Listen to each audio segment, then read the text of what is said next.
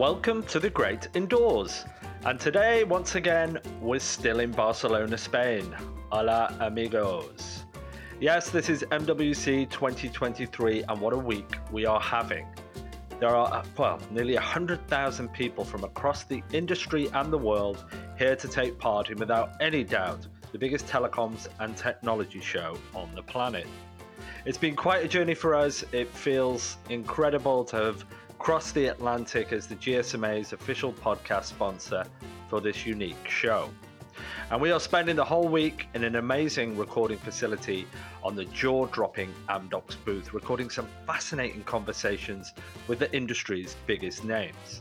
I'll be joined by customers, analysts, partners, and Amdocs executives as we explore their stories and perspectives in podcast form for prosperity.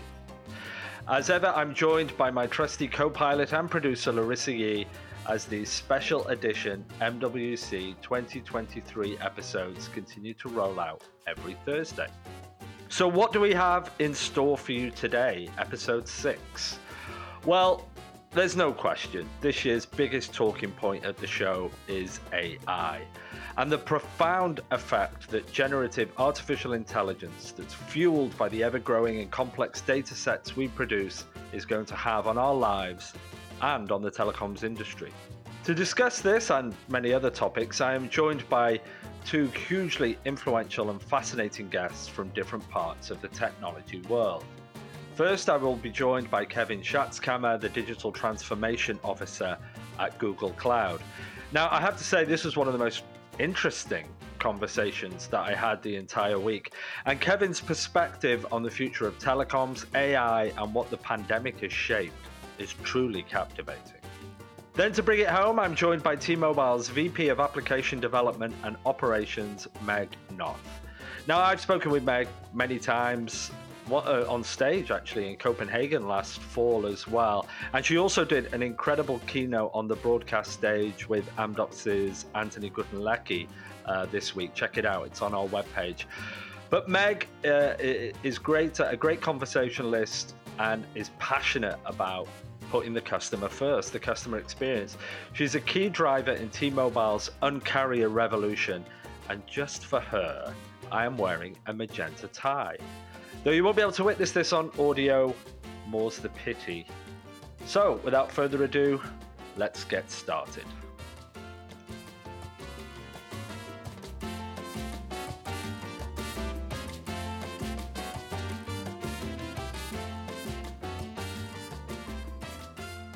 Okay, here we are back at MWC 2023 here in Barcelona. It's been a great week, and I'm really proud and honored to introduce my next guest, Mr. Kevin Schatzkammer, Digital Transformation Officer at Google. Welcome to the Great Indoors, Kevin. Thank you very much. It's been a long week, not just a great week.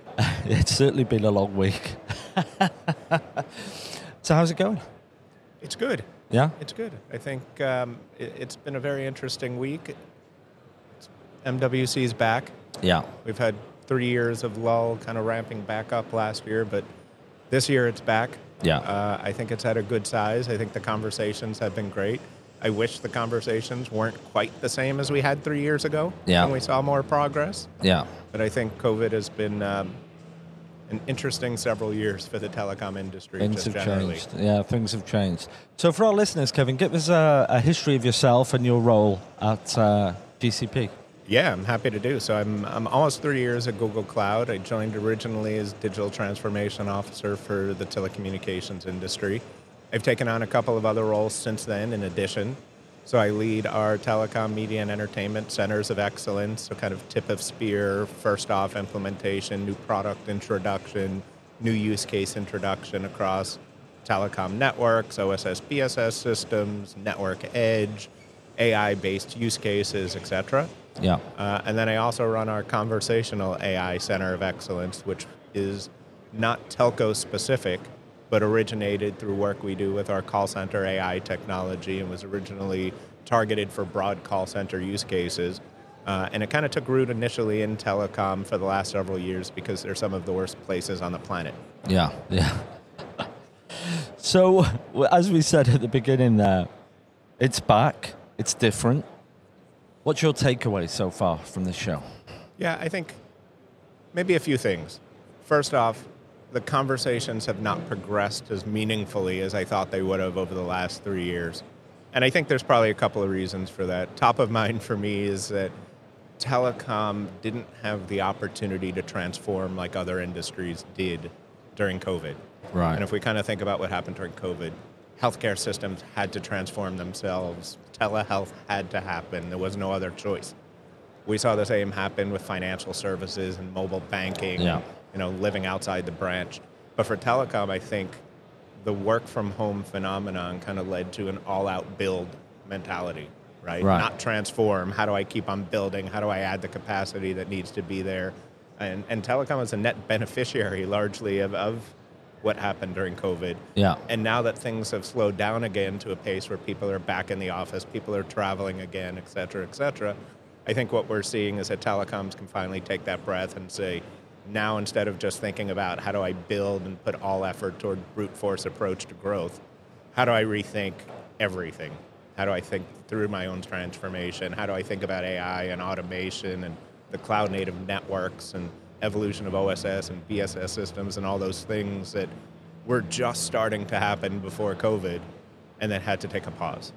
So that's broadly number one. We're still somewhat in the same conversations as 3 years ago, which is great because COVID is a blind spot for everyone. We're all kind of asleep for 2 years and we can wake up and have the same conversations. Yeah. So you say it's stalled, the transformation, if you will, of the telecoms industry. What would you, without COVID, have anticipated? What would you have expected? What would have been...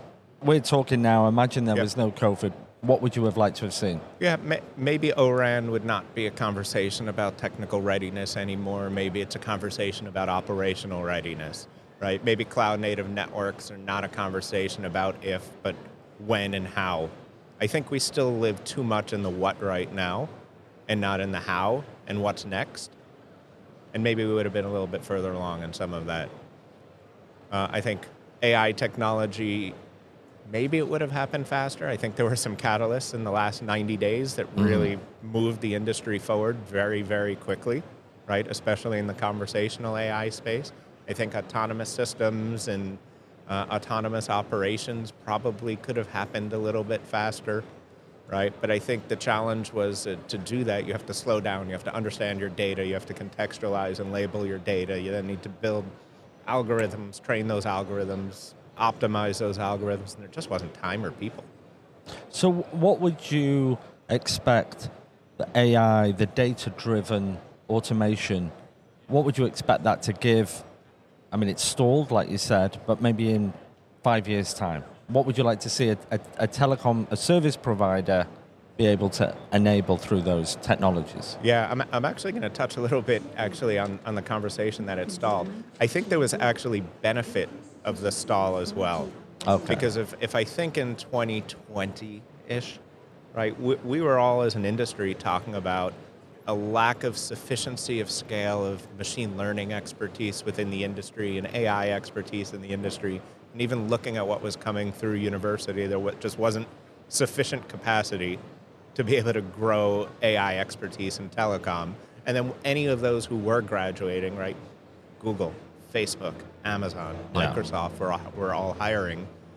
And I think what happened in the last 2 years, because cloud did continue to grow and continue to invest, is that the need for machine learning expertise, as much as we thought every telecom division would need it, maybe they don't anymore. And if we kind of think about it through the infrastructure lens first, right, we talked about NFV for a long time. We talked about VMs and software-defined networks, and then we moved on to this conversation about containers and virtual networking, and now we're talking about cloud. And what happened with cloud is we started to live in this new serverless world where infrastructure is nothing more than an API. I think the same is actually happening in AI right now.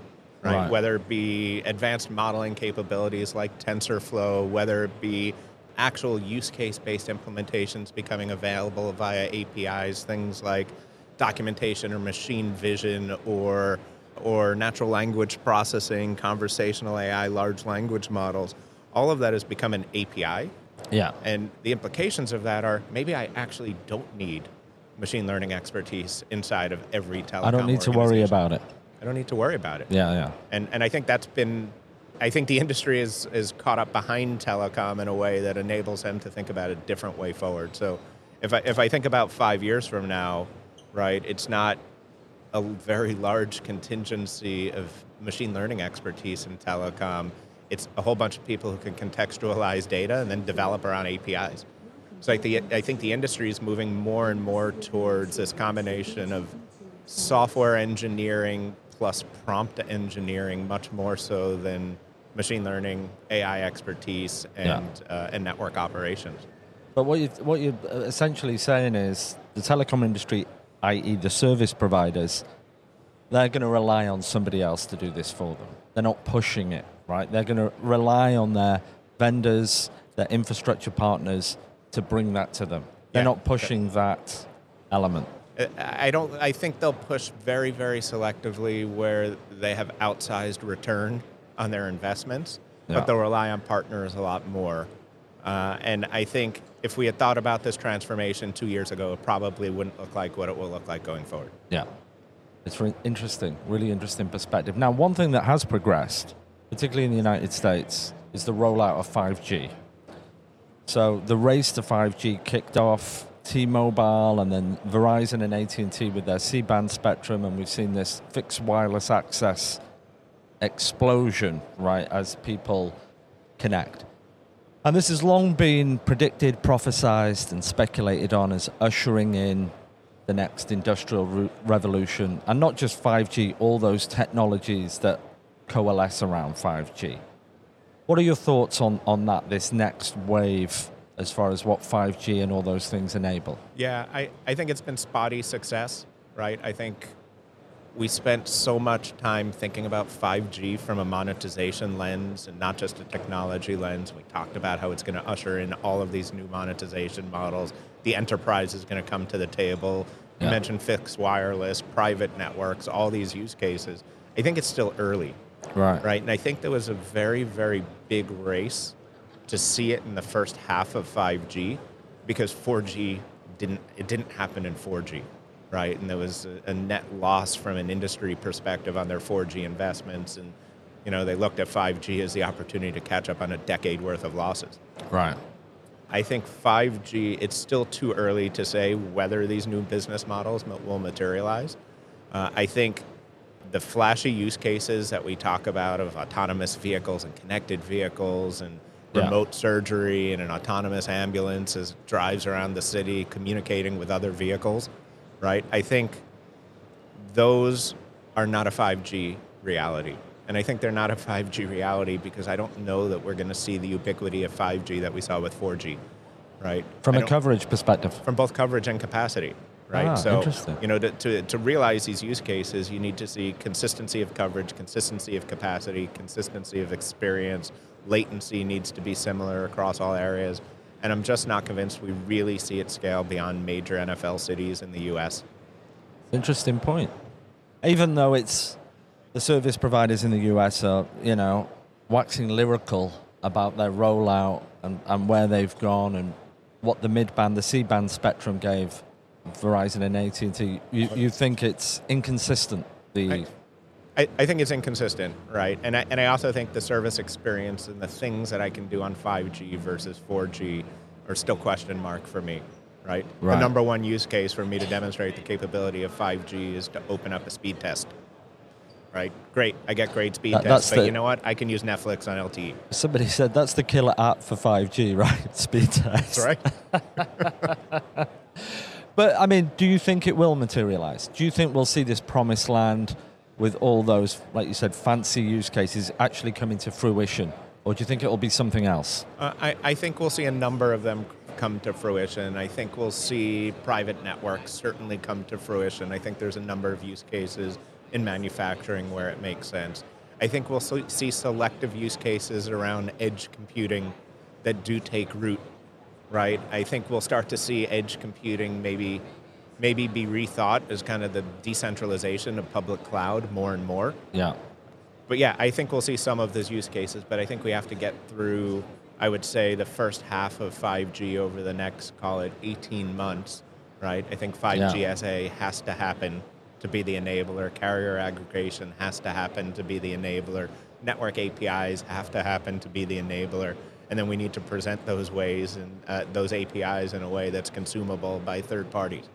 And whether that's through OSS systems or API gateways or other abstraction layers, we really have to think about how we give developers and enterprises an experience to develop against. Let them figure it out. Yeah. Right. And I think we're really good as an industry trying to get X number of carriers, call it somewhere between 18 and 50, to all align on a single standard and present a single API northbound. Yeah. Right? I don't know how many different organizations are trying to solve this. But the reality is if you give a developer an API and you publish it, it doesn't matter if it's consistent.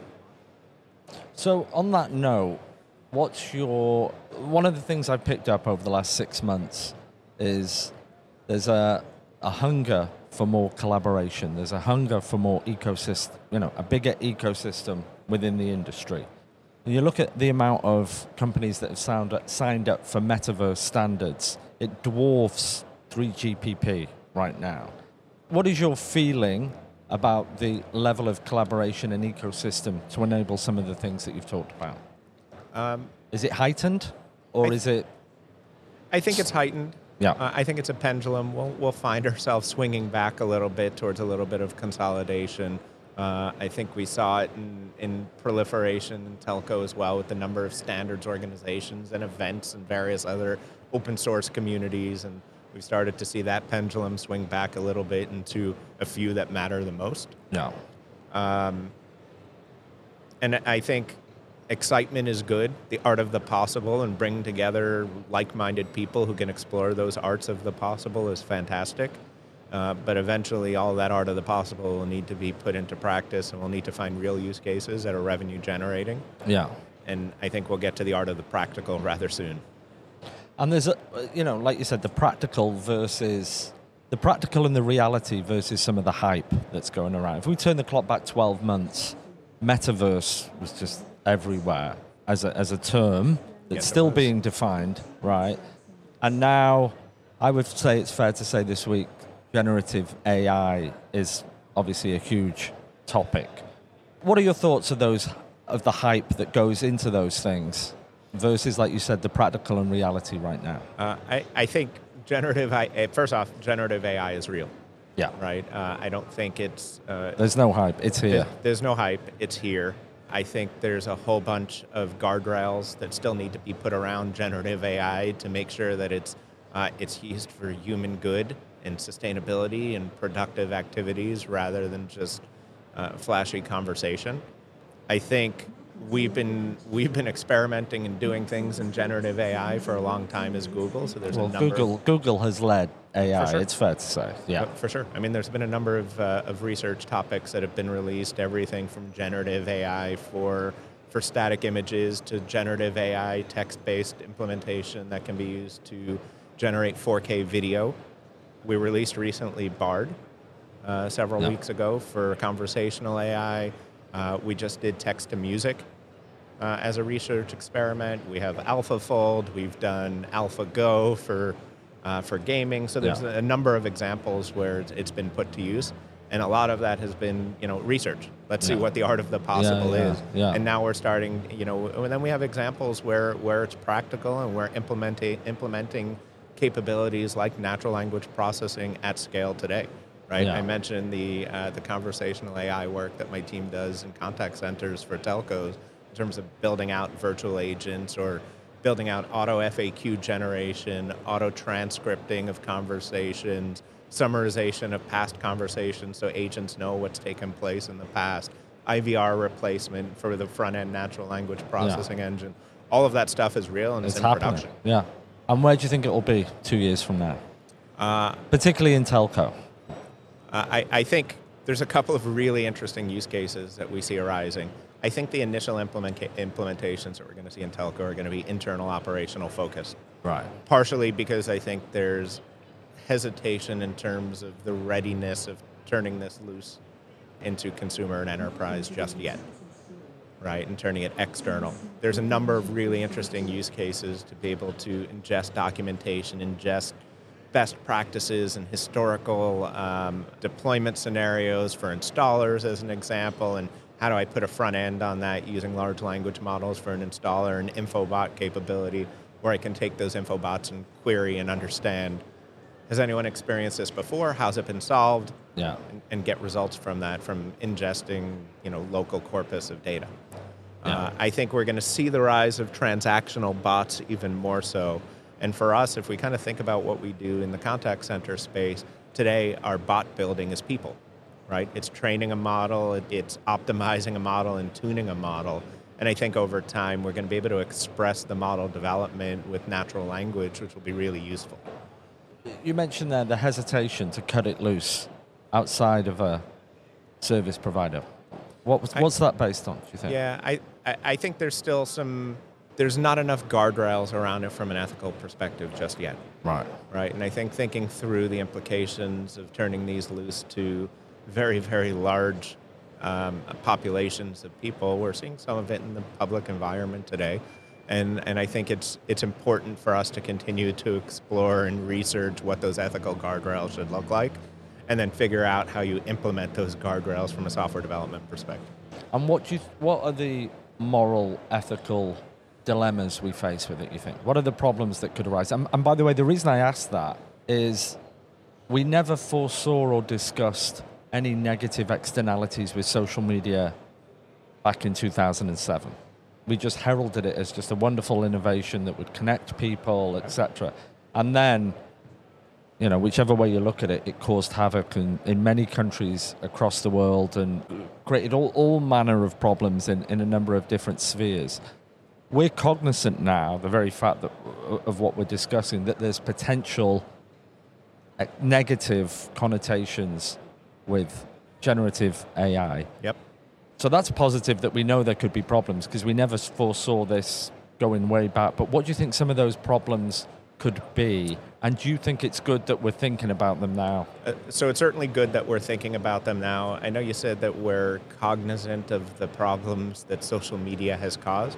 I would argue we're more aware of them, but maybe not fully aware just yet, right? You think there's more? I'm sure there's more, right? And we'll experience, we'll learn more over time, and look, there's entire research fields that are focused on this right now from a social media perspective, right? Not just in terms of technology research. In legislation. Across the board. Yeah. Right? I think with generative AI, right, the challenge that you encounter is that it's learning, right? And people are teaching it. And if you have bad actors teaching it, the behavior that results from these systems follows natural people behavior.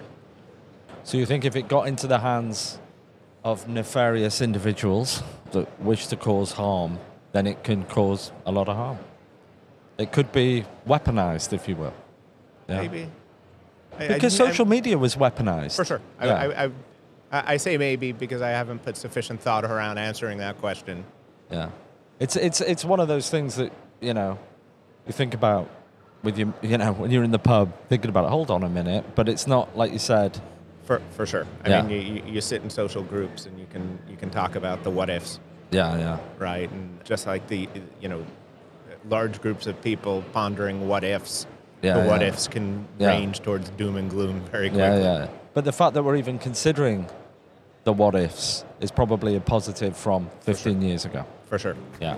For sure. And I think a lot of times what you see from Google is that we share our research, we share research papers, but we're very cognizant about when we release things into the community more than just the research behind it.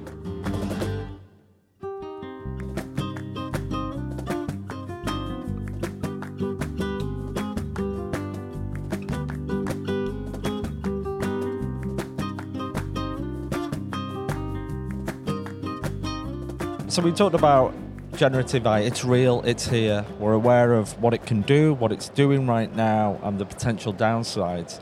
If we go back to that other term, metaverse, what's your thoughts on that? What do you think? Because I've encountered a multitude of different perspectives on this, maybe the last 6 or 7 months. What's your personal perspective on it? Yeah, I mean, For me, it follows a conversation of Internet of Things, Right. right? I think Internet of Things was originally this concept of things and devices and sensors and people and software and processes all being interconnected.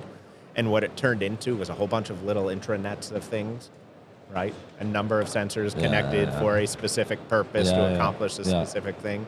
I think maybe the metaverse, which is envisioned to be this overlay over the physical world, right, will also follow a similar paradigm. It will be highly selective. We'll see it for very specific use cases, right?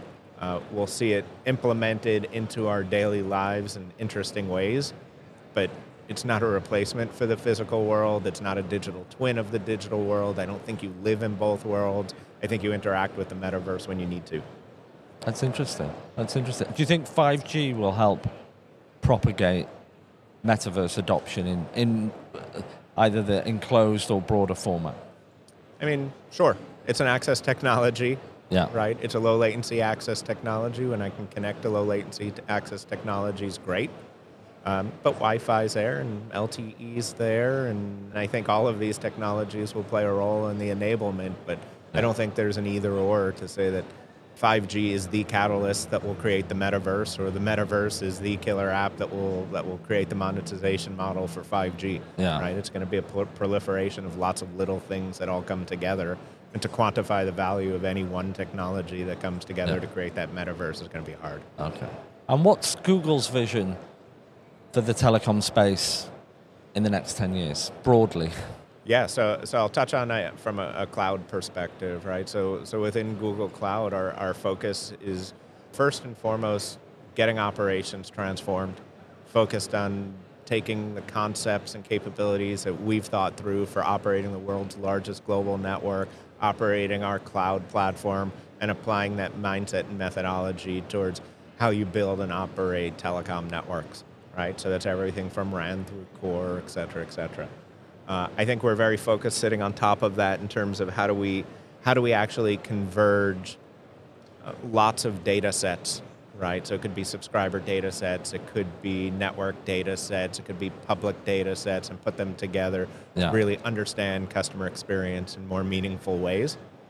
I don't think we've done a historically good job of that.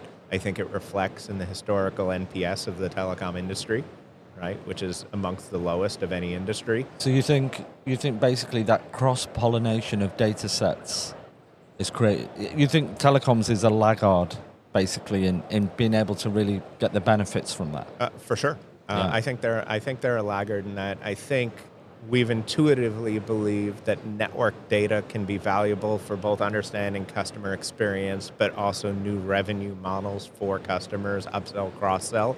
But we've never actually put it into practice. Right. And I think we're just at the forefront of seeing use cases that put that into practice. It's interesting, though, because when we talked about the hype terms of, conversational AI and metaverse, if you turn the clock back 8 years, big data and analytics was right at the top of the hype cycle, right, of everything. And this is what we're still talking about it right now, and it's still, from a telecoms perspective, less developed.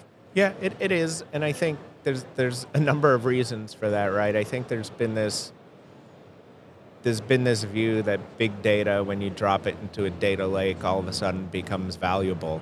And it turns out that if your data is not clean, it's not contextualized, it's not labeled, it's not organized, and it's not structured, it's really hard to do useful things with it. Yeah.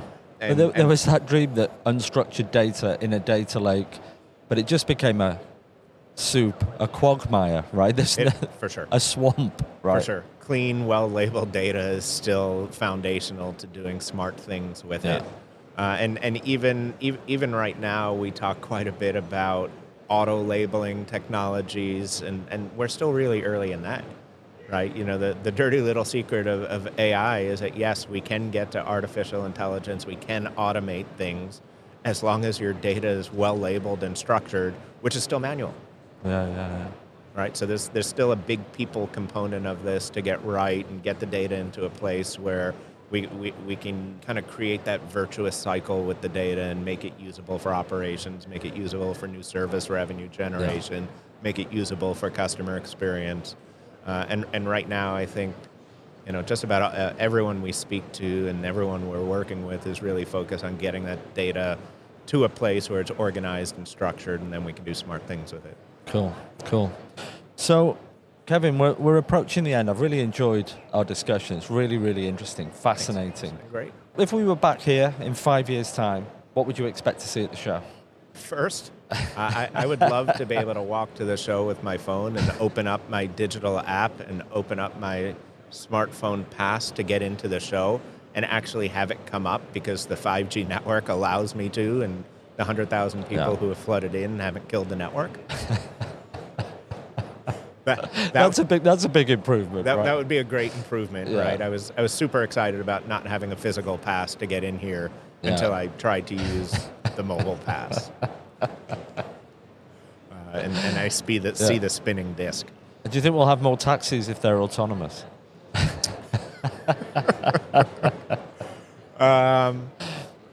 I think we'll see more convergence of device to service through network. Right. We use the term network slicing today, right? And maybe that's the end term we use. Maybe we use something else. I don't think enterprise or developers care what a network slice is.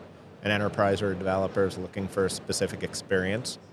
And I think we'll see those experiences really moving out of, again, art of possible to art of reality. Yeah. Maybe it's wishful thinking. Maybe we'll be there. Yeah. 6G's here. This is at the show in pockets. We're talking about it. Is it too early? It's too early. Yeah, Surely. 4G was all about mobile data and video, and 5G has been called the enterprise and monetization. I think 6G is being called AI native, whatever that happens to mean. I hadn't heard that before. I've heard so many definitions and interpretations of what 6G is, and there's no consistency, right? It's whoever's... It's early. Yeah, it's too early. It's early, but 5 years from now, it's not so early, right? And I think we'll be talking about 6G as a catalyst to what we're seeing materialize in the second half of 5G. Yeah. And I'm super excited once we get 5G SA, and both on the device side and the network side in place, and have carrier aggregation and have that much higher bandwidth in both directions and lower latency in both directions, and putting more power into the hands of people. And then hopefully with the API development, putting more power into the hands of developers, right? It's less about how the telecom is the center of an ecosystem and more about how a telecom is an enabler of the ecosystem. Yeah. No, that's cool. That's good food for thought. Right, Kevin, we're almost at the end, right? But I've got some questions for you. It's called our TGI to go quick fire round. All right, I'm ready. And these are just hypothetical questions with multiple choice. Just give me your preference. Yes. You ready? Okay, here we go. TGI to go. TGI to go. First question. We're in Barcelona. You've got a day off tomorrow. I don't know when you're flying, but imagine you had a day off tomorrow. Do you go to the Picasso Museum or the Gaudi Park? I go to the Gaudi Park. By the way, I went to the Sagrada Familia on Sunday. Yeah. And I've been coming to Mobile World Congress for 20 years, both in Cannes as well as here. Yeah. It's the first time I realized there's more to Barcelona than the Fira in my hotel room. And it was great, right? I was able to have a selection sitting right next to Sagrada Familia of KFC or Taco Bell or Five Guys or McDonald's or Burger King. So I felt right back at home. We're going out for some drinks later. You're going to have a shot of tequila or a whiskey? C. A shot of Fernet Branca. Oh, okay. As speaking from experience last night. American football or soccer? American football. Yeah. But college football. Oh, really? And who's your team? University of Florida. Oh, right. That's where you were at University of Florida? Or? Yeah, that's where I did my undergrad. Oh, right. Okay, cool. Brazil or Argentina? In what context? Travel or vacation? Oof. I have people who work for me that live in both places, so I'm gonna make someone unhappy. I'm gonna go with Argentina. For what reason? The food, the climate? It's new. I've done Brazil. And they're the world champions. to my previous question on soccer. Indeed, they are. Yeah. You could go out for dinner tonight, and you could have dinner with Elon Musk or Mark Zuckerberg. Who would you sit down and have dinner with? Mark Zuckerberg. I have too many Twitter questions that I just don't want to ask. You're the second person this week that said Mark Zuckerberg. It's really, really interesting. Out of how many? Out of 20. Wow. Yeah. And his sister was on the show back a year ago. Did she say Elon Musk? She said Elon Musk straight off, super quick, without hesitation.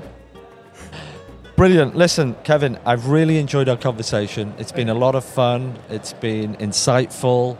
We've taken a look right into the future, but to get your perspective has been incredibly valuable. So I really appreciate you coming on The Great Indoors today. Yeah, it's a great time. Thanks a lot. Cheers, mate. Take care.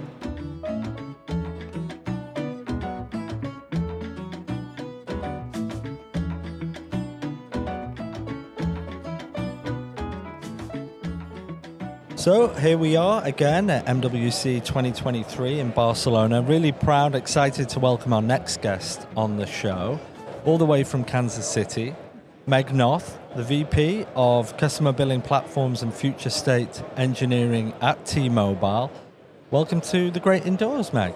Thank you. I'm happy to be here. Yeah, excellent. Now, we've spoken before. We've known each other for a while, so I think this is going to be a nice conversation.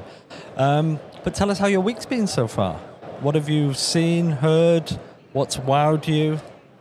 The booths here at MWC are out of this world.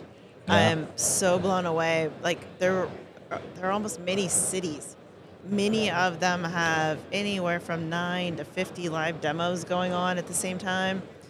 So much innovation is being showcased here, sometimes for the first time. It's really neat that each of the countries are actually sponsoring their own booths and highlighting the innovative startups in their regions. Yeah. And it's a great way to bring that entrepreneurial spirit to MWC in a way that many of those independent startups probably couldn't do on their own. Yeah. And that's what it is, isn't it? It's a melting pot of new ideas, new perspectives, and all the rest of it. Yeah. Now, normally when I've been to this show before and I leave, I come away with one thing that sticks with me prominently afterwards. So, is there something so far that you'll remember for MWC 2023 for years to come? Yeah, I don't think I'll ever forget this one. Seeing the technology that enables people to take pictures of either living or actually past people, pair it with their voice, and then use it, and you can't tell the difference between whether it's the real person or not. Yeah. And it's being used in some cases to kind of bring ancestors back to life. That's a cool use case of it. Yeah. But I got to admit, my head goes toward criminology and what people could do with other people's identities. So I think it'll be really interesting to see how that technology comes to fruition, both in good and bad ways. Oh wow! No, that's really cool, and it's that combination of deep fake and AI and all of that, and I think that AI piece is something that I keep, just hearing and seeing in everything. It's pretty incredible. So for our listeners, Meg, give us a bit of a background of yourself and your role at T-Mobile. Sure. So I joined T-Mobile through the merger with Sprint, and I'm proud to say that I was legacy Sprint. And altogether, I have 26 years in telecommunications. The journey with T-Mobile has probably been the most exciting part of that 26 years, in that not only been encouraged, but T-Mobile's embraced some really innovative solutions that we've brought forward. The first one being cross-provisioning, where we took advantage of the fact that we could provision the new T-Mobile network for all the legacy Sprint subs before they even moved IT platforms. Yeah. We accelerated synergy savings in the billions. We followed that up with streaming conversion, where we revolutionized how M&A is done, basically. Historically, people do big batch conversions of data, lock customers out, sometimes take them out of service. It's very disruptive and very costly. And we used event messaging to move customers behind the scenes. You can do up to 60,000 accounts an hour. And it's helped us to be ahead of schedule, under budget, but most importantly, have zero impact on churn, zero impact on calls to care, and delighted customers. Yeah. And at the end of the day, it's all about the customer experience. And it is an amazing story, the merger with Sprint. And it's just an amazing story to where T-Mobile is right now. I mean, they are the number one carrier on the planet, I think, from a number of aspects. And it's fostered this uniqueness, that this culture, or what you're known for as the uncarrier. So tell us a little bit about what it means to be the uncarrier, Meg. To me, what uncarrier means is that we love our customers, and we want absolutely every one of our customers to feel like a rock star. We want them to feel like they are the most important person in the world to us, and that means that we need to contextualize all the experiences we have with them so that we're meeting them where they are predictively, we're predicting where they are, and we're proactively meeting them there, and as much as possible fixing it before they even know they have a problem. Yeah. And it's working, right? It's beautiful. Yeah. It's really incredible. Really incredible. So you've also done a keynote today, right? With Yes. one of our chief technology officers, Anthony Guttenlecki. How was that as an experience, and what did you discuss? Well, first of all, we got to follow one of the fathers of telecom onto the stage. 93 years old, and here at Mobile World to accept an award for Lifetime Achievement. Oh, Martin Cooper from yes. Motorola. Yeah. Yes. Yeah. So, or Marty, as he was going by on the stage today. So it was absolutely amazing to follow a gentleman like that who's paved the way for all of us, and then get to go speak after him. So. Wow. I used to work for Motorola, you see, back in the day. Yes. Okay. And Martin Cooper is very much the belle, if you will, of the mobile industry. So that was really incredible. But how did it go with Anthony then? It was good? Good fun?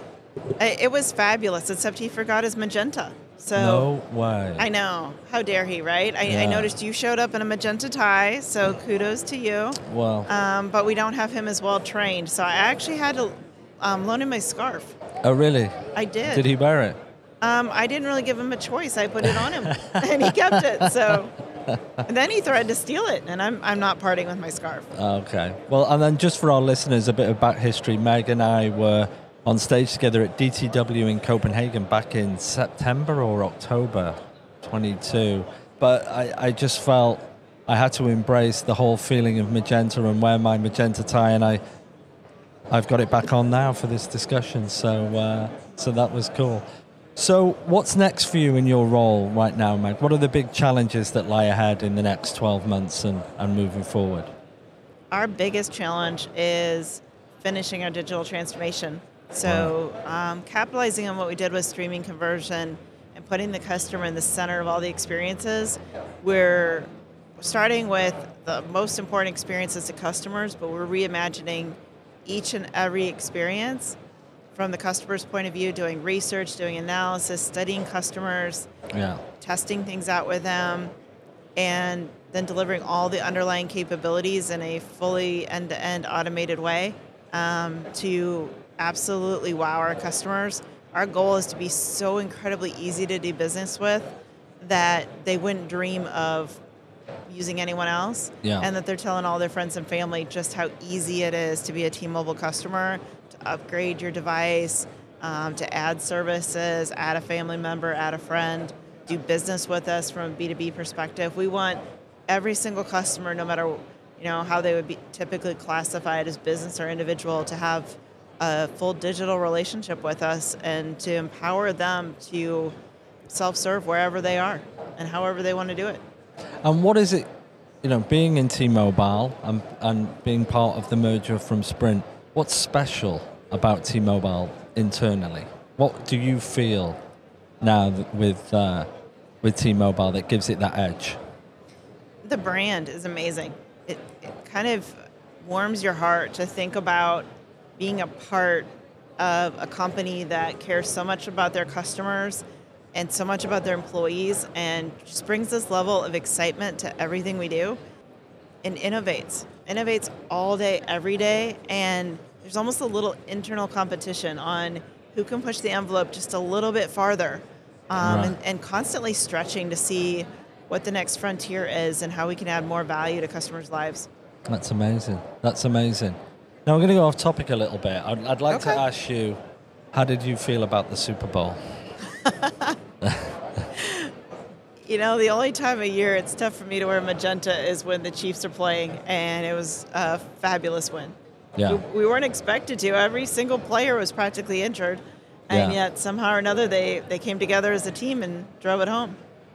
That was good. I was thinking of yourself in Kansas City. I actually watched the game, and I have had some Philadelphia Eagles fans on the podcast this week. This week. This week. Oh, goodness. Yeah. I won't tell you where they were from, but yeah, that was really interesting. Did you like Kelsey Bowl? Wasn't that fun? What was that? Kelsey Bowl. So this is the first NFL Super Bowl ever where brothers played against each other. Oh, yes. I did So- see about that. Yeah, I Yeah. did see that. Yeah, I didn't realize it was called Kelsey Bowl. I was aware that there was two brothers. Yeah, they have a podcast too. Oh, do they? Yeah, you'll have to check them out. I'll Pretty have funny. to check them out, yeah, and see Yeah. what's going on. Now, going back to, I guess, not quite such serious matters, more sort of positive matters. There's a lot on at the show around tech for good, right? And I think since the pandemic, I think all service providers around the world almost have this newfound inherent obligation to help the communities they serve. Can you give me some examples of tech for good at T-Mobile that are really prominent? The biggest one is our commitment to children without internet connectivity. So our 10 million project, as it's otherwise known, is our biggest commitment, and we've had it ever, even before the merger. I think we announced it 9 months going into the merger, that we were going to make the commitment to connect 10 million children to ensure that we reduce the digital divide and that no child is inhibited in their education for lack of connectivity to the internet. It is an amazing initiative. And we had Dr. Keisha King from T-Mobile on the podcast in Las Vegas. Oh, fabulous. And she talked about the immersive education initiative she's pioneering. But that was a fantastic one. That was a really good... And how's it going now, the Project 10 Million? Yeah. Extremely well. Yeah. Awesome. Yep. Great. So if we're back at this show 12 months from now, if we come back, what do you think we'll see? If we come back, Well, it won't move. I always think maybe it's outgrown Barcelona. Maybe it could move somewhere else. But where do you want to go? Las Vegas. Seriously? I love the new convention center. Oh, no. I can never get a taxi. Here? Yeah, I'll have Have to. you tried the metro? No, I haven't. I think No. you should. I'll have to edit that out. I think with the official GSMA podcast, and I'm dissing Oops. Barcelona. So, I love Barcelona, actually. I love it. But what do you think will be the big talking points 12 months from now? Just your predictions, as it were. That's a good question. A lot of the buzz around here is how to monetize 5G. Yeah. Ideally, in 12 months, we've all figured that out, and there are amazing examples of how 5G is being monetized and leveraged and opening the door for 6G. You see a little sprinkling of 6G here this year, but I think until everyone's proven out exactly how to monetize 5G, we're not going to see those continued advances in tech. So it's critical that the two go hand in hand. But I think it's a really, really good point, because we've talked about 5G for years. We've talked about what it can bring. We speculate and dream and prophesize about all these fancy new use cases. But at the end of the day, the real thing that's succeeding in 5G right now, which T-Mobile is right at the front of, is fixed wireless access, right? It's Totally. it's seeing all of those other things that we've dreamed about finally come into play.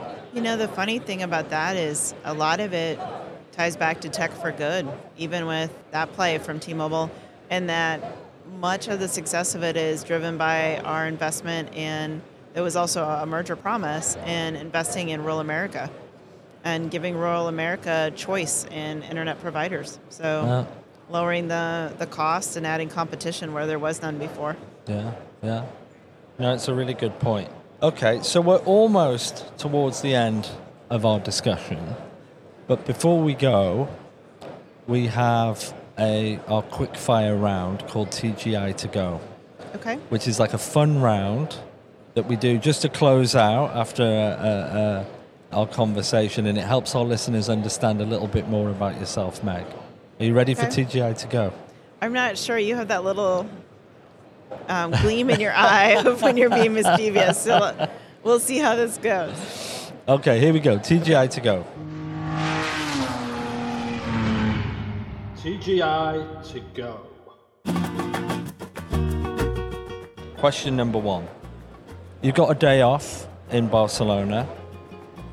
Is your preference to go to the Picasso Museum or the Gaudi Park, the park crawl? Gaudi Park. Yeah? Are you planning? Have you been there yet, actually? No, but I visited La Familia and was stunned. I was freezing cold. I was Sunday and just shivering, and yet I couldn't leave. I just wanted to stay there forever because it was so inspiring. Yeah, it's beautiful, right? And it's still under construction. Yeah. I know. With no end date. Yeah, it's incredible. It's incredible.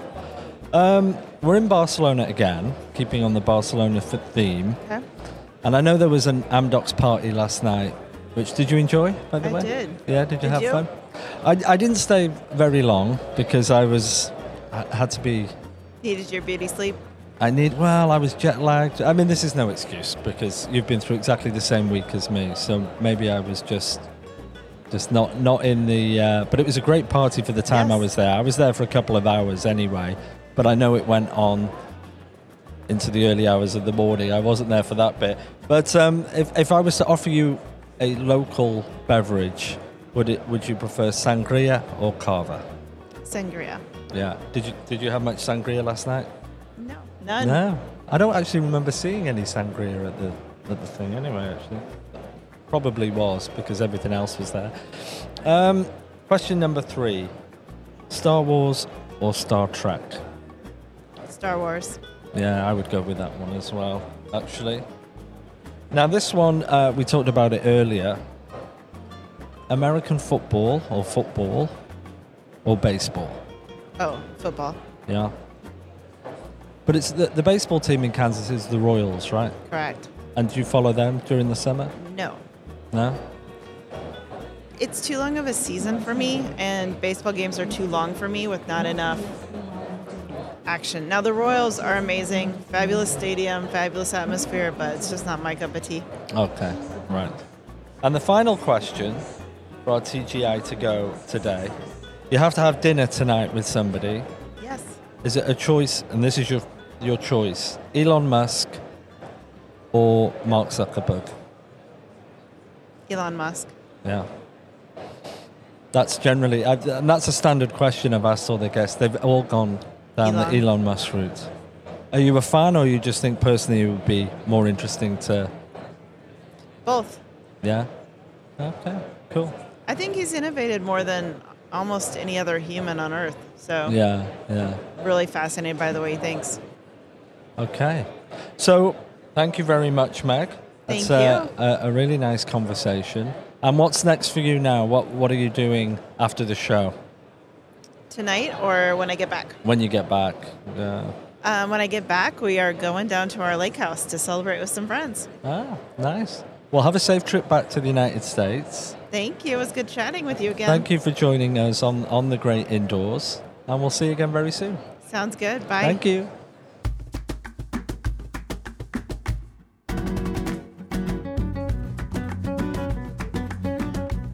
What a fantastic episode. Brilliant. Really enjoyed those conversations. And stay tuned.